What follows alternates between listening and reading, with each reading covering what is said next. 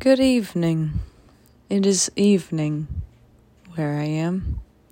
And whatever time or space or place you're in, I hope that you can look around for a moment, if maybe it's not as ideal as you'd like, and just find its essence and find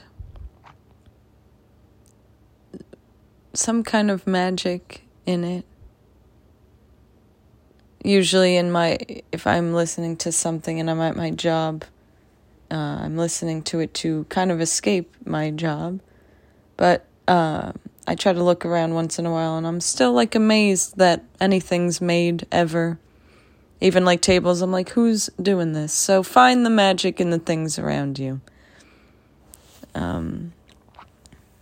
But I hope you're well, and I'm glad you're here. Tonight's episode is based off of a guided meditation that my friend Rick did with me and Christian to find, it's working on your attachment style. So I just want to share kind of what happened and the importance of something like this, because it really shows a lot about you and how you want to be loved and how you love yourself and potentially others. So the way the guided meditation started was you imagined loving a perfect being or a beloved, just someone who's very easy to love. So he recommended either imagining a child from the ages of 5 or younger, or an animal or a pet. So at first I saw my old dog Bosco, because he is the closest thing to a perfect being I've ever encountered. I'm pretty sure he's never upset me in any way, and he was never upset ever. He was perfect. He was perfect. So you imagined holding your beloved and looking into their eyes and loving them and feeling seeing their pupils dilate, because that's what happens when we look in the eyes of the beloved. We have reactions, and what did it feel like? And it felt wonderful, and I was very happy, and my face was smiling and my body was smiling. And after a while, you were instructed to imagine your beloved being upset about something and taking it out on you, essentially, and you not being able to react. So it was really hard seeing Bosco being upset. You can't yell at me. It was very hard to imagine. So I saw a person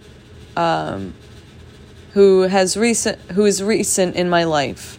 So a recent friend. And I think this was easier because, well, actually, this was hard too, because, when people are new in your life, you don't know their shortcomings. I don't even want to use that word. You just don't know, the things that maybe you don't like that they do, right? Because we're not perfect. So it was hard to imagine this person yelling at me, because I have not seen that side of them.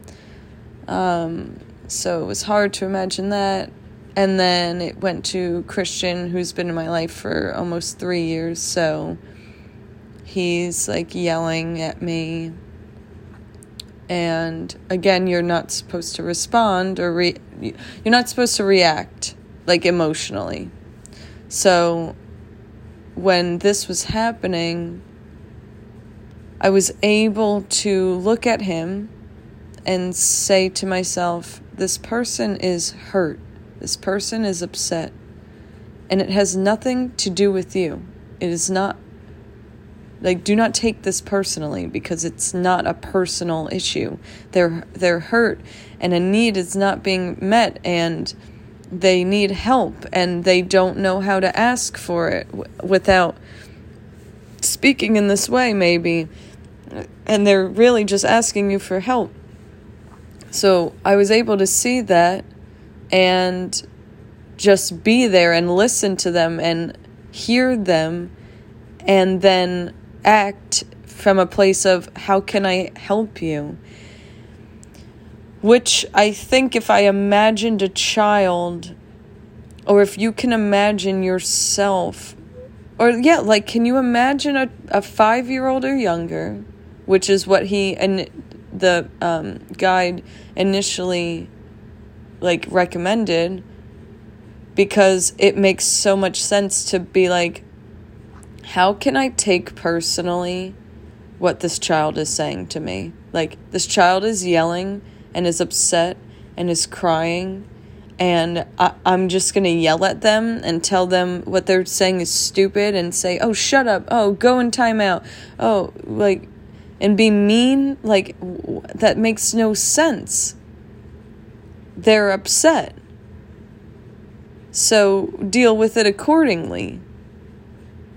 So that was a huge realization afterwards of we should not be reacting to anyone, because our unhealed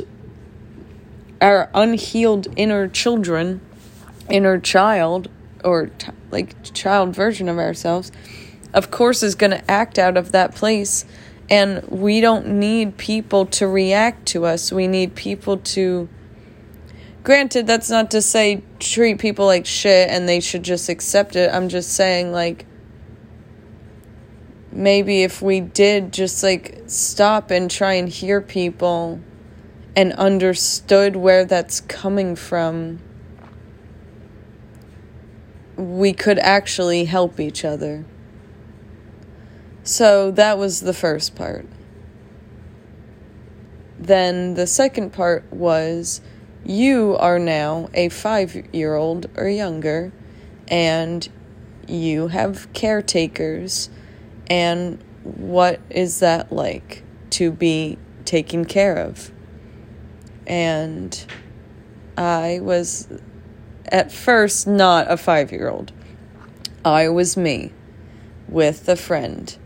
And they were so loving, and they picked me up, and it was very affectionate, physically affectionate, and it was lovely. And I was like, okay, this is lovely, but let's be a 5-year-old now.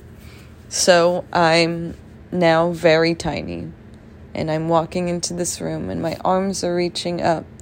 And there's 2 beings, and they pick me up, and they squeeze me, and they hold me so tight, and they kiss me on the cheek, and they keep kissing me, and they say, oh my goodness, Samantha, we love you so much, you're so great. And I'm laughing, and they're so happy. They're so happy I'm there at all. And I felt so much love. And it's funny because the other day I recently learned how to top rope in climbing. So if you're not familiar with that, it's when you're climbing on a wall with rope, because sometimes the wall is really tall, maybe 40 feet, maybe taller, I don't know. So when you get to the top, you let go, but you're on a rope, and your friend belays you down. So they just lower you down. So I recently learned how to do that, and I fell in love with it. So, like, literally the day after, or 2 days after I learned how to do it, I spent, like, 3.5 hours at the rock gym, just constantly climbing walls to the point of physical exhaustion. And later in the day, I was, like, sitting on my couch, and I'm really sore, and I, like, felt the need to, like, hold myself. And for a moment, I was just so proud. Like, I was like, you are so strong. And I shit on me constantly, and I never recognize myself for, like, any accomplishments. Like, I'm constantly hard on myself. I'm constantly like, you could do better. And then for once I literally just, like, didn't even think about it. I held myself, I hugged myself, and I'm crying, and I'm saying out loud, like, I'm so proud of you. Like, you are such a strong person, and you're really small, and you do so much, and you have so much to be proud of. And I was crying because I finally said things to me that I haven't said, and I don't say often enough. And I think that's what this guided meditation kind of brought me back to, was like, yes, these two perfect beings, which is impossible to exist. None of us can be perfect. Can we love one another unconditionally, right? Like, how do we do that?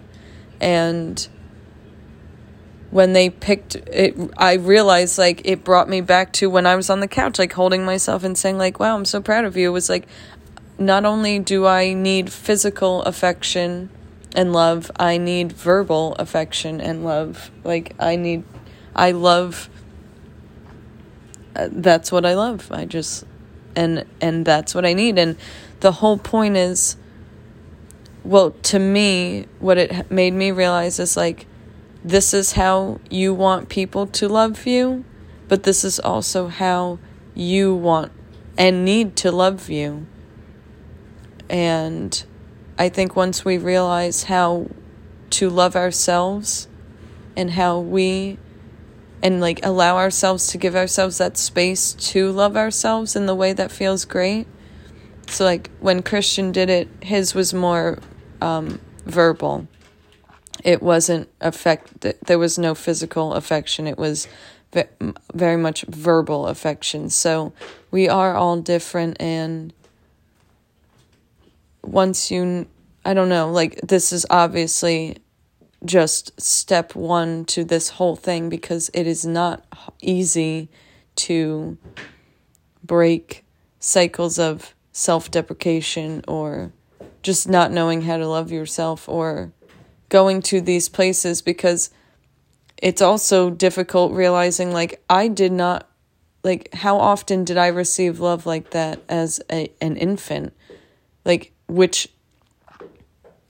we can't really know in terms of memory, because from the ages, from, like, an infant to, like, 3, you don't have the memory we have now. It's very different. So I can't remember what my caretakers were like. I don't remember how they loved me or showed me unconditional love, or if they did at all. So all I have is, like, childhood memories, and it's like, how often was I receiving those things from them? And then how often was I doing that for myself? And it's like, oh, I think you went most of your life not giving yourself that kind of affection, which is crazy, because I'm almost 29, so I have a lot of making up to do for myself. And also, like, how many people did I allow to love me in a way that was not conducive to actual love for me? Like, how many people were just not right. How often was I not right for me also?